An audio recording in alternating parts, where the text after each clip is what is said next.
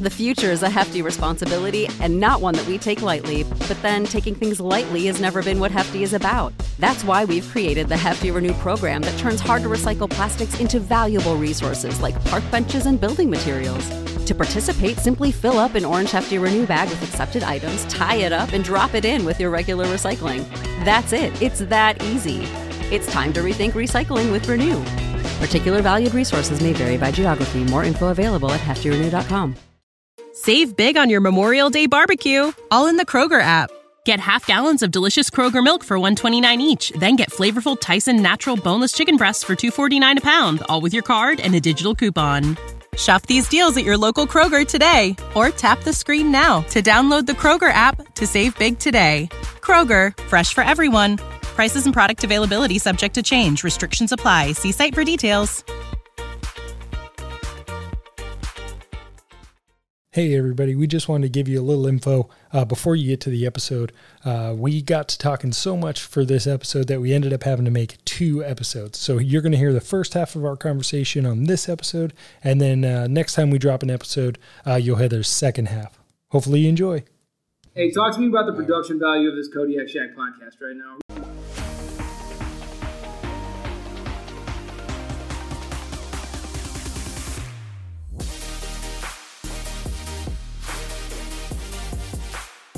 Hey everybody, and welcome back to the Kodiak Shack podcast. Today we have Rowdy Little and Drago Walters back on the podcast. We're gonna have the bros here. We're gonna solve the world's problems today because we used to do this many times back in New Mexico, having our Scotch nights, which we talked about. We won't get into too much detail. You know, that's a secret bro foreign. But thank you everybody for listening to the podcast and supporting the podcast, reaching out.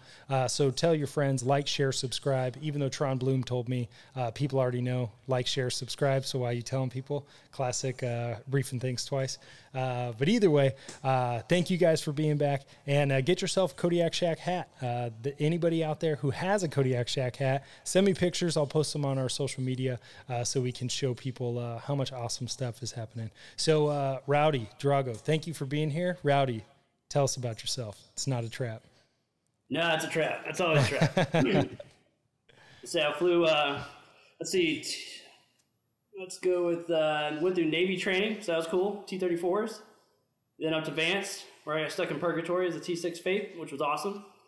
It was actually a good time. And then Vipers for just about 10 years, and then now back teaching IFF here at Columbus. So basically the wife wanted to come home, so we did. It's been great. There you go. Yep, that's the way to do it. And Drago, you introduced yourself last time, but for those who didn't hear it or want to hear it again, why don't you tell us about yourself? Yeah, Drago Walters. I was also T-34s out at Whitingfield, went to Vance.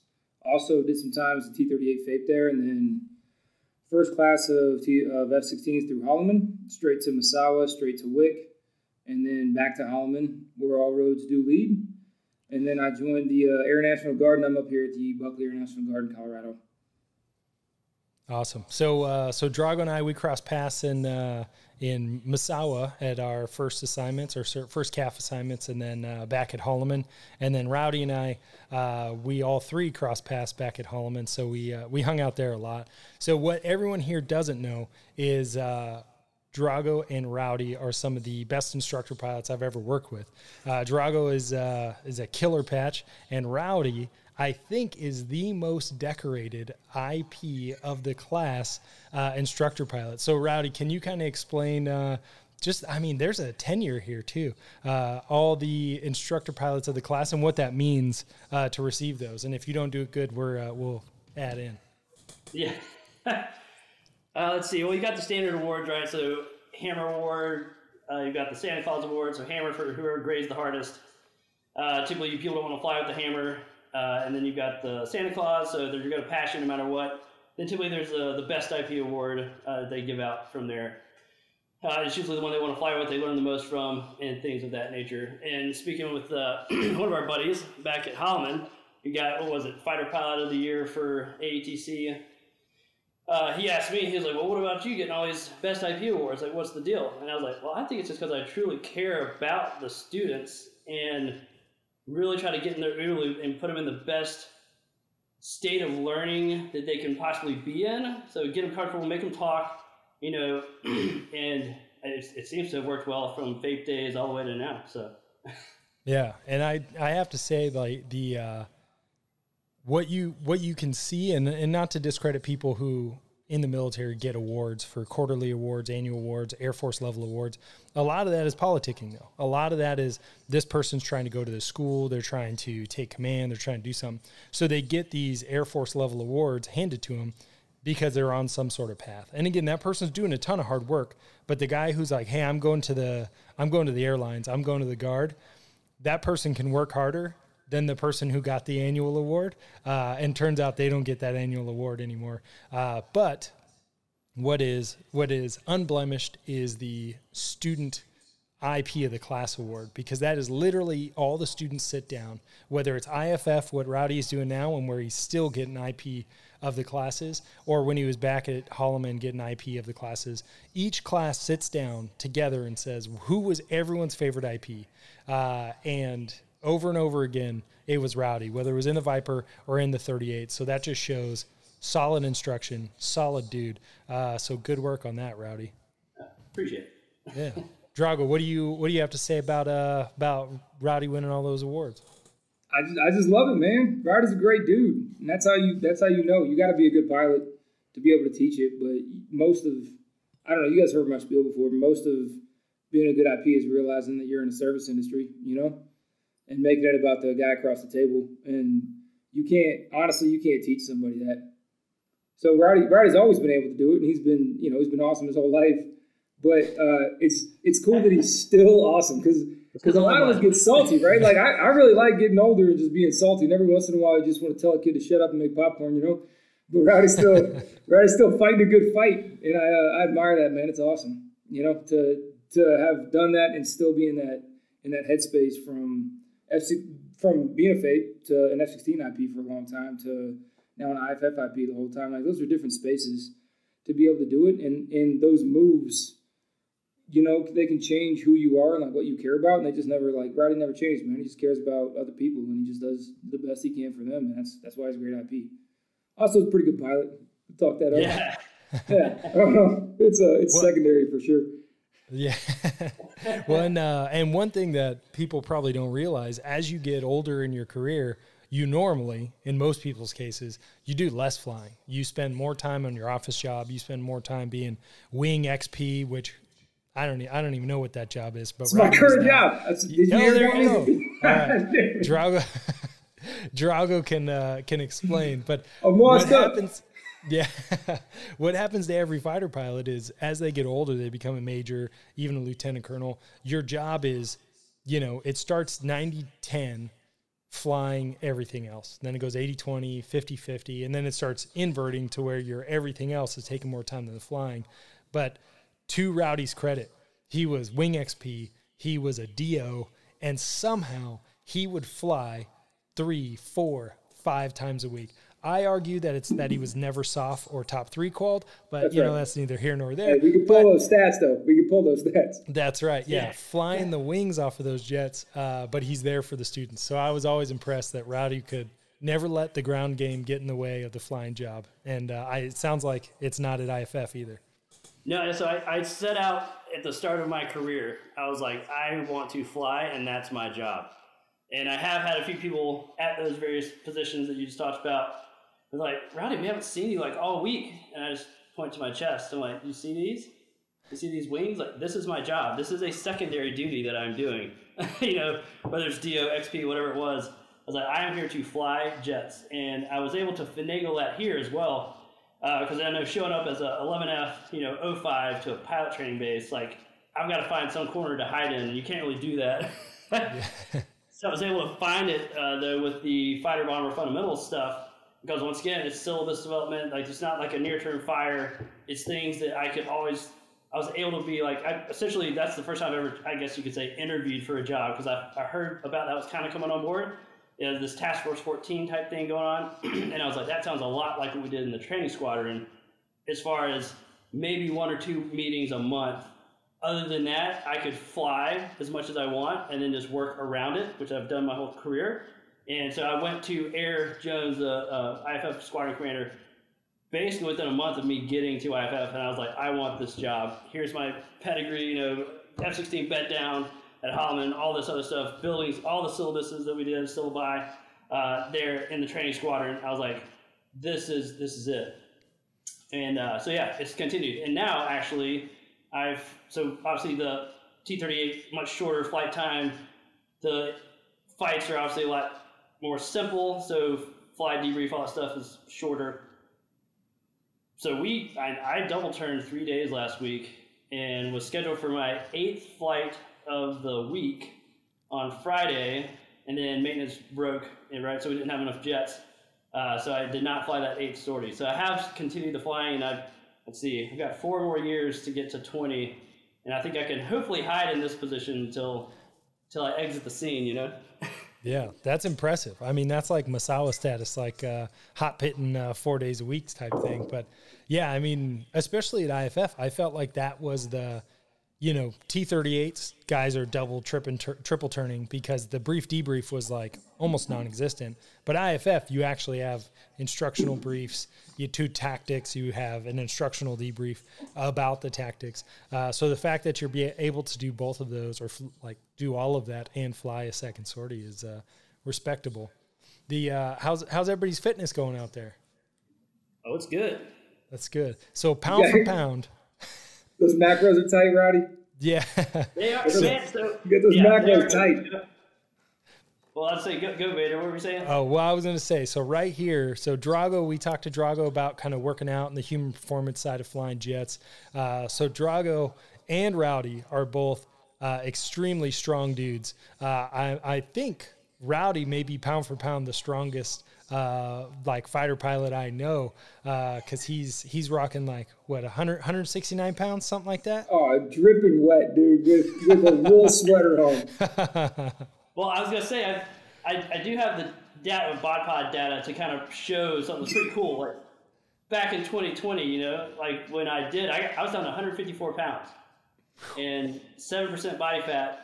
But I was too small, so I was like, since then, so the past 3 years, I've been trying to build muscle, and from my fat-free muscle mass back then to my fat-free muscle mass now, or really body mass, you could say that, it's gone up over 10 pounds in 3 years, which I would say isn't bad for someone of my age. Yeah, so, and first guy ever to do a clean bulk. Yeah. That did not happen. I got up to 184, 185 this past March, and I was like, I went too far. Yeah. Well, and Rowdy, what would you say? So I know not to talk about your injuries and stuff, but flying jets beats you up. Beat up your back, your neck, all that. How has your fitness kind of helped keep you ready to fight and keep fighting? Yeah, I think it's a huge portion of what we do in this whole OHWS. It sounds so much better than craft, right? So AETC, it's craft. I don't even know what it stands for, but it's optimization of the human weapon system per ACC, right? And getting the strength coaches, physical therapy guys in there at the start for these guys that are starting their career is awesome. And if we had had that back in the day, I think it would have helped a lot. The first time I got in a F-15 actually to get a flight, they handed me a G suit and they say, wherever the bladder fills up, just push back with your muscles. That was the training, right? and then pretty much they talk to you about the AGSO once you get into pilot training and all that stuff. But nothing really about stretching before the flight, stretching in EOR, all these things that I do now. And I tell the dudes in IFF, because we'll get to the T-38 and how it's terrible. I'm not going to say that. We'll say this. It is past its prime. Let's say that.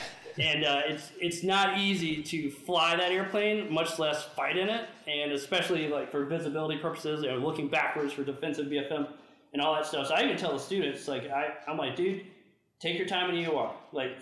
Literally stretch. I want you to look and see if you can see the opposite side of the rudder, and then do it on both sides. Playing football, right? Stretch out your neck, get all that stuff done in the EOR. I know flight is going to be mad at you because you haven't turned your light on yet, so you're not ready to go. I was like, don't worry about that. Literally make sure your body's good. Then right before the GX, do the same thing, and you'd be surprised at how much better it goes. So just being fit in general, back to your initial point, I think definitely helps significantly. And something that I found after I did hurt my back was the diet side of the house, which is, and it makes total sense, right? You are what you eat and all that. But I never really looked at it from macros or really just like what I was actually eating. I was just like, eat meat, I'll be good. And so that portion is cool. So we have dietitians here at Columbus that work with the students, so it's pretty cool. And I think it's great that the Air Force is finally taking that type of an approach. Because it is the key to longevity and just to actually being able to do it. Yeah, and to everybody out there, I was talking to a flight physiologist at Luke, and she was like, if you don't stretch and warm up and then you go to do BFM, you're effectively like stepping up to do a 1 rep max with no warm up. You're just like, all right, let's see how this works. So even some amount of stretching and warm up is going to get you ready. Drago, how's the Block 30 treating you in the old BFM department? I haven't done it in a while, man. I just got back from getting my ATP, so I'll tell you, when the cast is, I'll be all right. Dude, it's fun. It's clean Viper BFM. When we go to a fight in Block 30s, we clean them off, so we got nothing on. So you're 9Gs, and they'll give you 9Gs. And dude, you've heard me talk about the Block 30. I think it's the best one. Nobody talks about that, but I think you can kill anything in a Block 30. And it'll hurt you, but you just, I don't know, man. You just, drink IPAs and do squats, and you'll be all right. Like, yeah. I'm not crazy scientific about it, but I'm not gonna write a book on my G prep program, but that works for me, Yeah, it's nice to hear a patch actually say that the Block 30 is the best. Because Block 30, I've always said it, but I'm not a patch. Yeah. Yeah. Dude, it's nice, man. Like you take the clean Block 30 out there, and you just feel like the angel of death, man. But it'll hurt you. If you go and like the stuff that you can get away with, like certainly in a Block 42, like we had a Holland, man, it's a Prius, But even like in a Block 40, you can maybe get away with like being a little bit dehydrated, or you gotta prep. You gotta do the stretching thing if you want the longevity out of it. You have to be honest about the G's that day in the Block 30. Like, it'll put you to sleep, And in the Block 30s in the guard don't have AG cast, so like that's all you got. You get one shot at it, But I'm not as Vader. I'm not as big a mobility and dietitian as you guys are. I'm just doing my best. Yeah. Well, see, Drago is just like sheer force of will for most things he achieves in his life. Like he'll pick it up because he will pick it up. That's right, man. You just flex his G-suit, just yell through your G-steering, man, Yeah. Pull till he's in the HUD and shoot him till he's dead. Like, what are we doing? Yeah. That's right. Well, and to give some context for everybody listening, so the F-16s that the U.S. owns, so some of our oldest jets are the Block 30s. So they revamped the F-16 when they went to the Block 40s and Block 50s and 52s. And then the 30 to the 40 and 50 type have structural differences, is my understanding. So the gear is slightly different. The weight of the aircraft is slightly different. The operating system is different. But when you're talking BFM, the flight controls are also different. So think analog versus digital between 30 and 40 and 50. And then you get into the 40s and 50s. And then they have different motors between 40, 42, 50, 52. So the Block 30 is the lightest. And if you have the big mouth Block 30, it has the same motor as the 40. Correct me if I'm wrong. But it's a lighter jet with an analog flickus.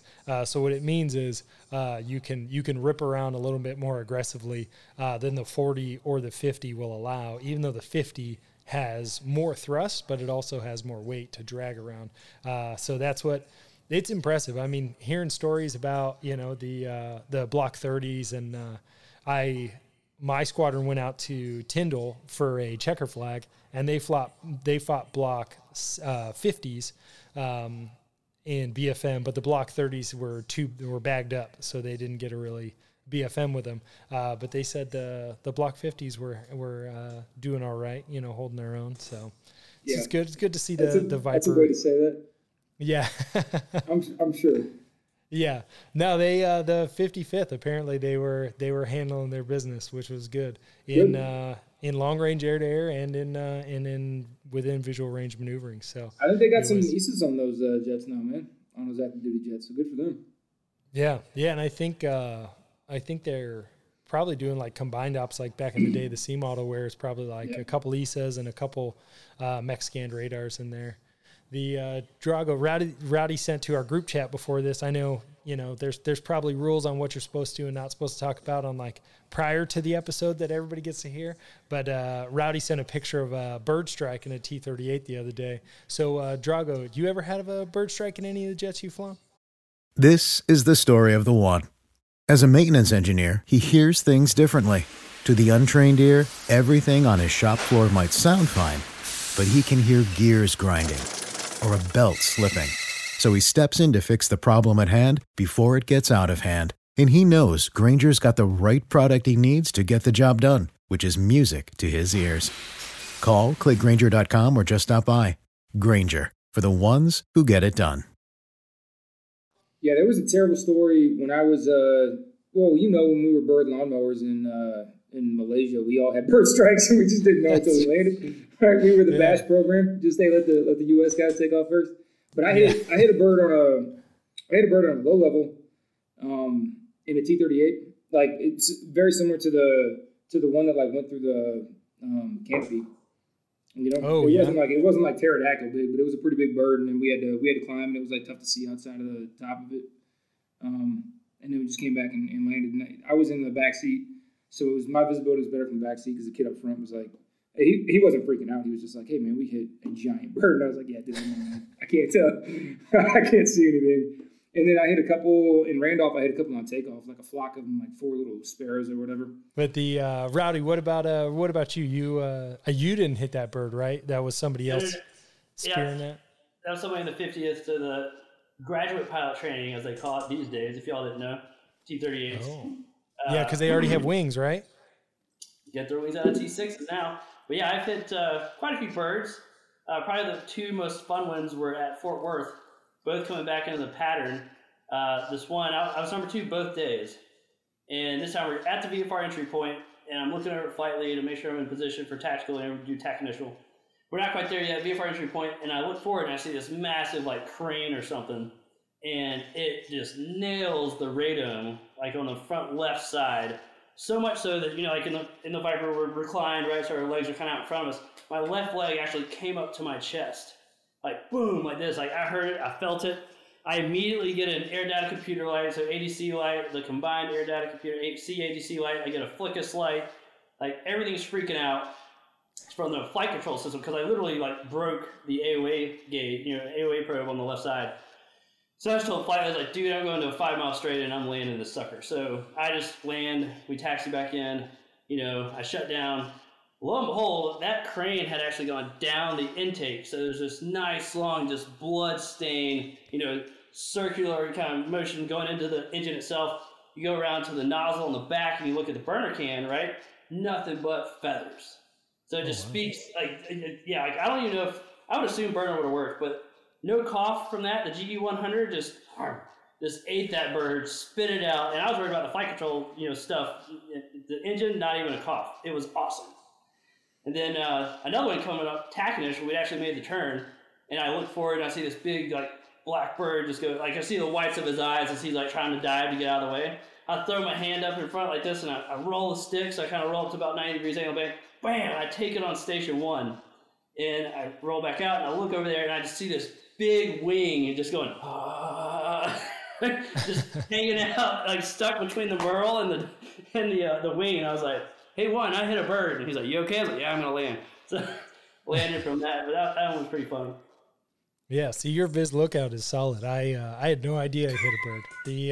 That's right. The only time that I can think of having hit a bird was in Malaysia, and they weren't messing around.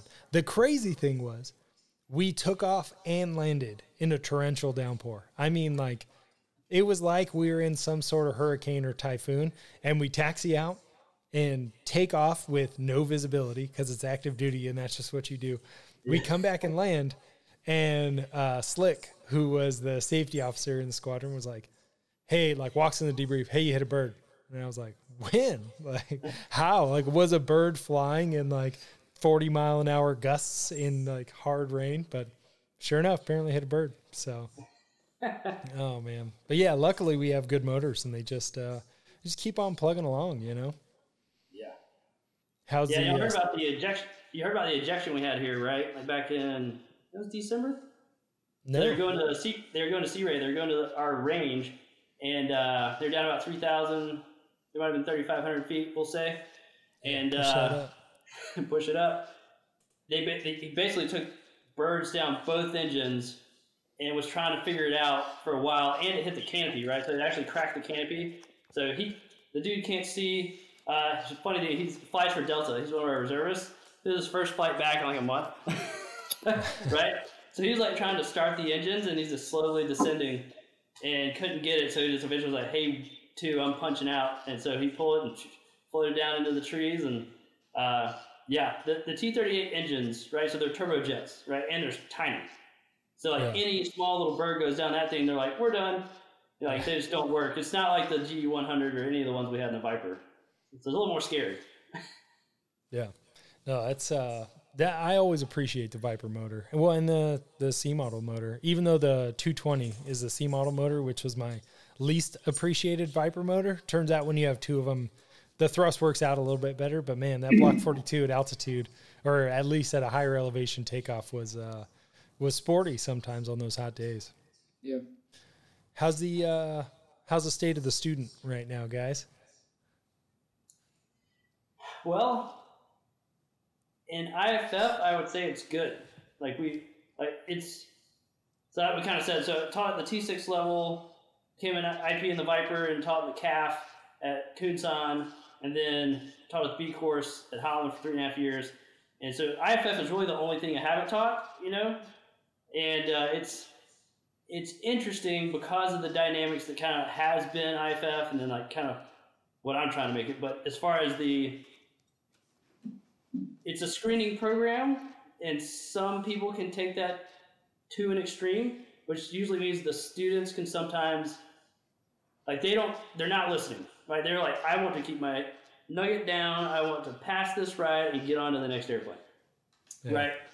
So I've tried to open that up a little bit and try to let them have a little bit more fun in IFF. And most of the IPs there, we have a great IP cadre at the 49th is awesome. So it's really good IP cadre.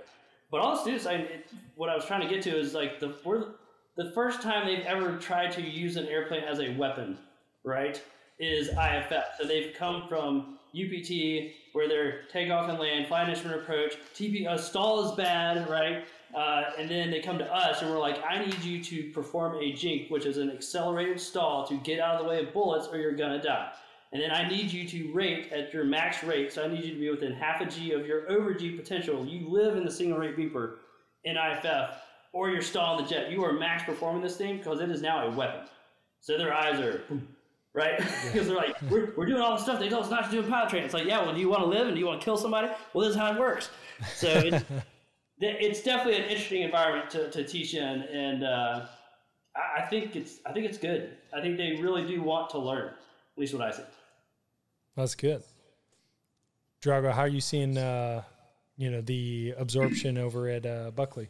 They're fine. We get TFI kids, and we're so well resourced to give them extra flights and blue looks, because that's all they need to get with all the experience we have in the Guard, that they would have to be real bad for us to notice that. And I think that they can be you can get a guy who, like, on paper looks like he's below average, and as long as his attitude is right and he is prepared and he is willing to learn, you can teach him just about anything by him being here. But I think that's very specific to the resources we have in the Guard. Now, like, the jets will hurt, right? But we got sims here too, so they can hop in a sim whenever they want, and they can get whatever training they want. I think that we'll always have guys that progress slower than they do on active duty, just because the pace of life in the Guard is just not what it is. And the active duty guys that went Guard will have that context, and nobody else will, so it won't matter. We'll still give them the quals at the same time. We'll still, they'll still progress. You're cutting out again, Drago. I'm sorry. You're cutting out. Yeah, it seems like your mic just kind of like mutes out a little bit after a while. Is this helping at all? Yeah, that sounds good. Oh, look at that! All right, so I think as long as they're good, like, attitude wise, we can do pretty much anything with them, man. Yeah, no, I dig it. And I think how's the, because IFF is kind of where, well, what do you guys think? Do you guys think IFF is where you kind of instill that in them, into being prepared to enter the fighter world? Well, it kind of has to be, because the fact that there are no fighter pilots in T-38s anymore. Yeah. Now, that's changing over the past year, so we've gotten at least, I think we've got 5 or 6 in the 50th now that are 11F guys, most of them single assignment dudes. And they're helping change that, and it's not a dig on non-fighter pilots. It's just, you're not a fighter pilot, therefore, how are you going to instill a fighter pilot ethos into students if you never did that, right? So it's not, I'm not trying to poo-poo on those guys, it's just, if you didn't know, I didn't really know this, but in IFF, so like when we finish our upgrade, like we keep our 11F. Like we are still 11Fs teaching in IFF as an AFSC, Air Force something code. No one knows. It's not important, right? Close enough. Yeah. But anyway, so we're in 11F. But in the 50th, after they go through PIT, so pilot instructor training down at Randolph, they are 11Ks. So they don't even retain, I mean, obviously their core AFSC stays the same, but they are not even, they don't have their 11F, which is why you can send anybody back there as long as they've been through T-38 training. So yes, I would say IFF is the first time they see it, mainly due to the fact that they've never seen a fighter pilot before IFF, which they're trying to change. So we'll see. Yeah. Well, Drago, that's how I felt it was when I went through IFF, was like, hey, this is where we teach you to be a fighter pilot. Like, Drago, do you have that same experience, kind of obviously being a FAPE and then going through IFF after? I think so, but I think there was goodness in being exposed to the type of, feedback and the type of expectation and the type of messaging you get from like a fighter pilot type dude.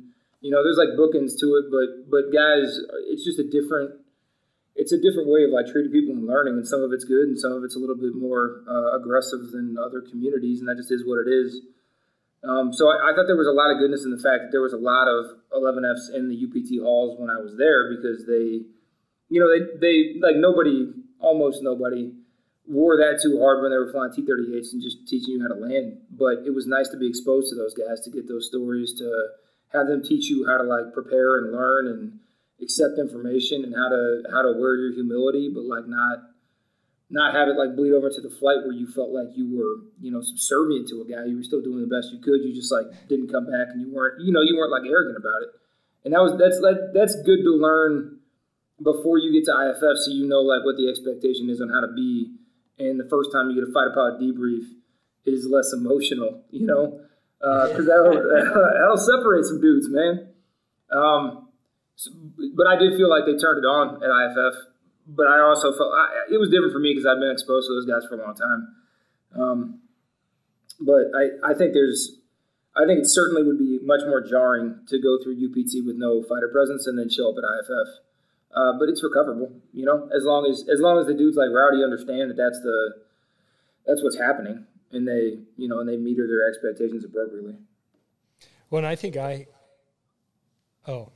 had a good experience in IFF where it was exactly that. They set that tone and that standard for the expectation, and that it was going to be, you were going to meet it or you were going to see it again, and that's okay. And there's nothing wrong with that.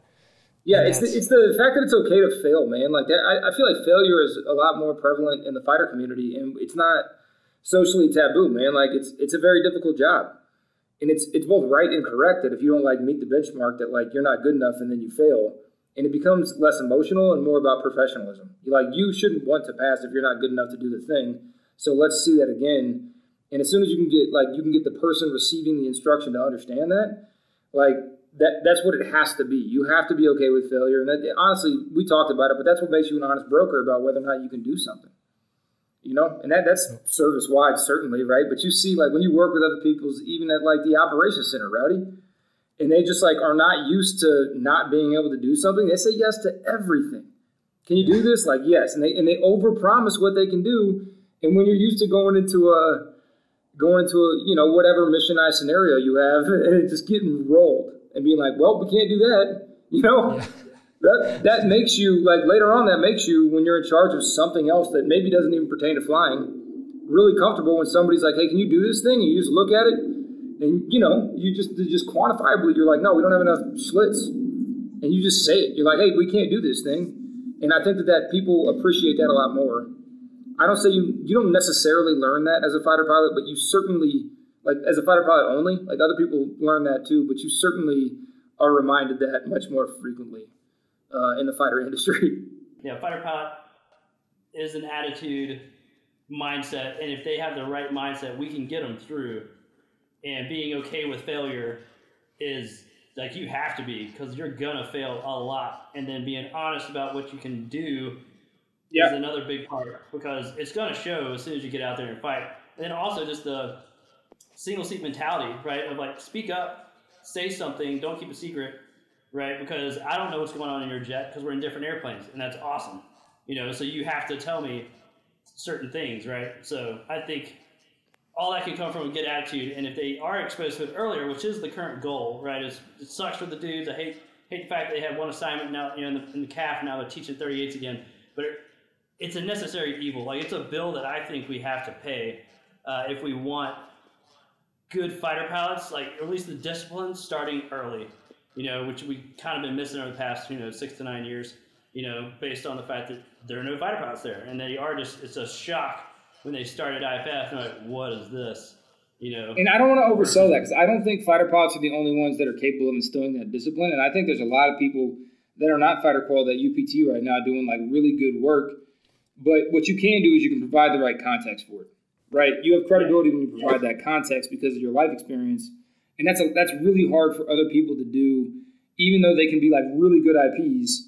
Just they know, and if they wear it appropriately, like they know that they can't speak to some things, and you need guys that can speak to those things based on life experience. Did you guys hear any of that, or is that an Android phone situation? We lost half of you there, and it looks like we just lost our host.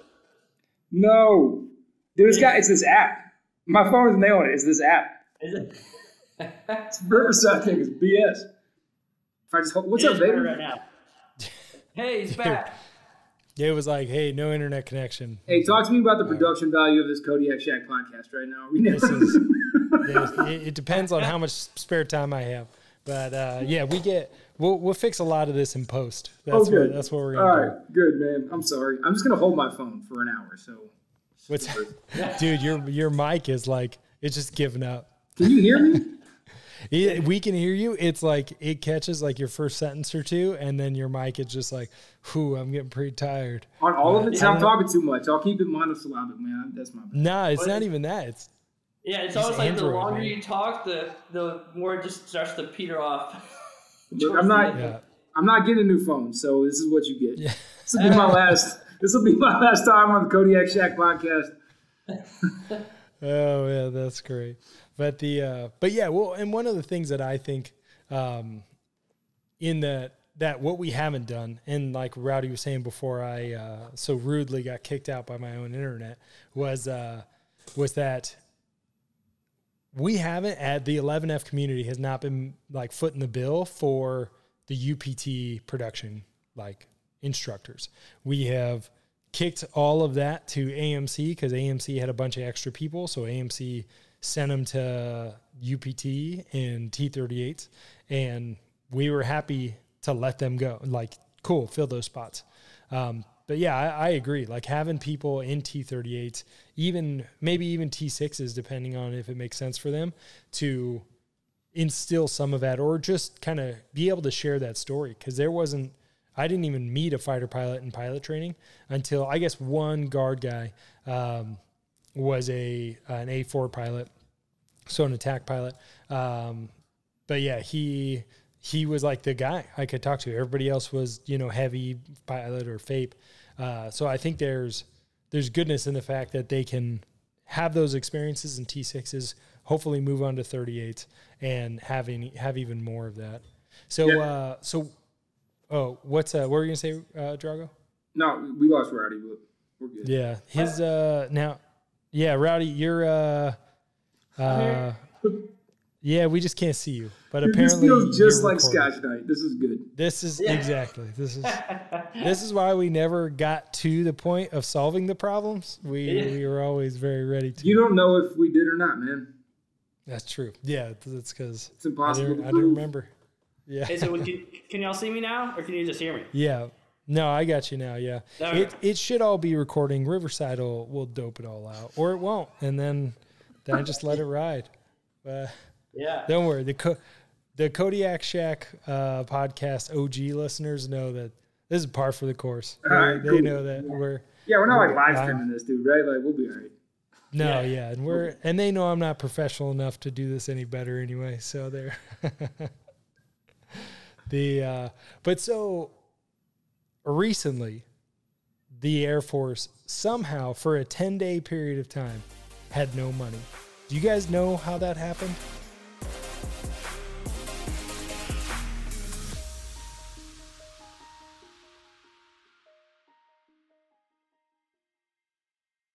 When you need mealtime inspiration, it's worth shopping Kroger, where you'll find over 30,000 mouth-watering choices that excite your inner foodie. And no matter what tasty choice you make, you'll enjoy our everyday low prices, plus extra ways to save, like digital coupons worth over $600 each week. You can also save up to $1 off per gallon at the pump with fuel points. More savings and more inspiring flavors make shopping Kroger worth it every time. Kroger, fresh for everyone. Fuel restrictions apply.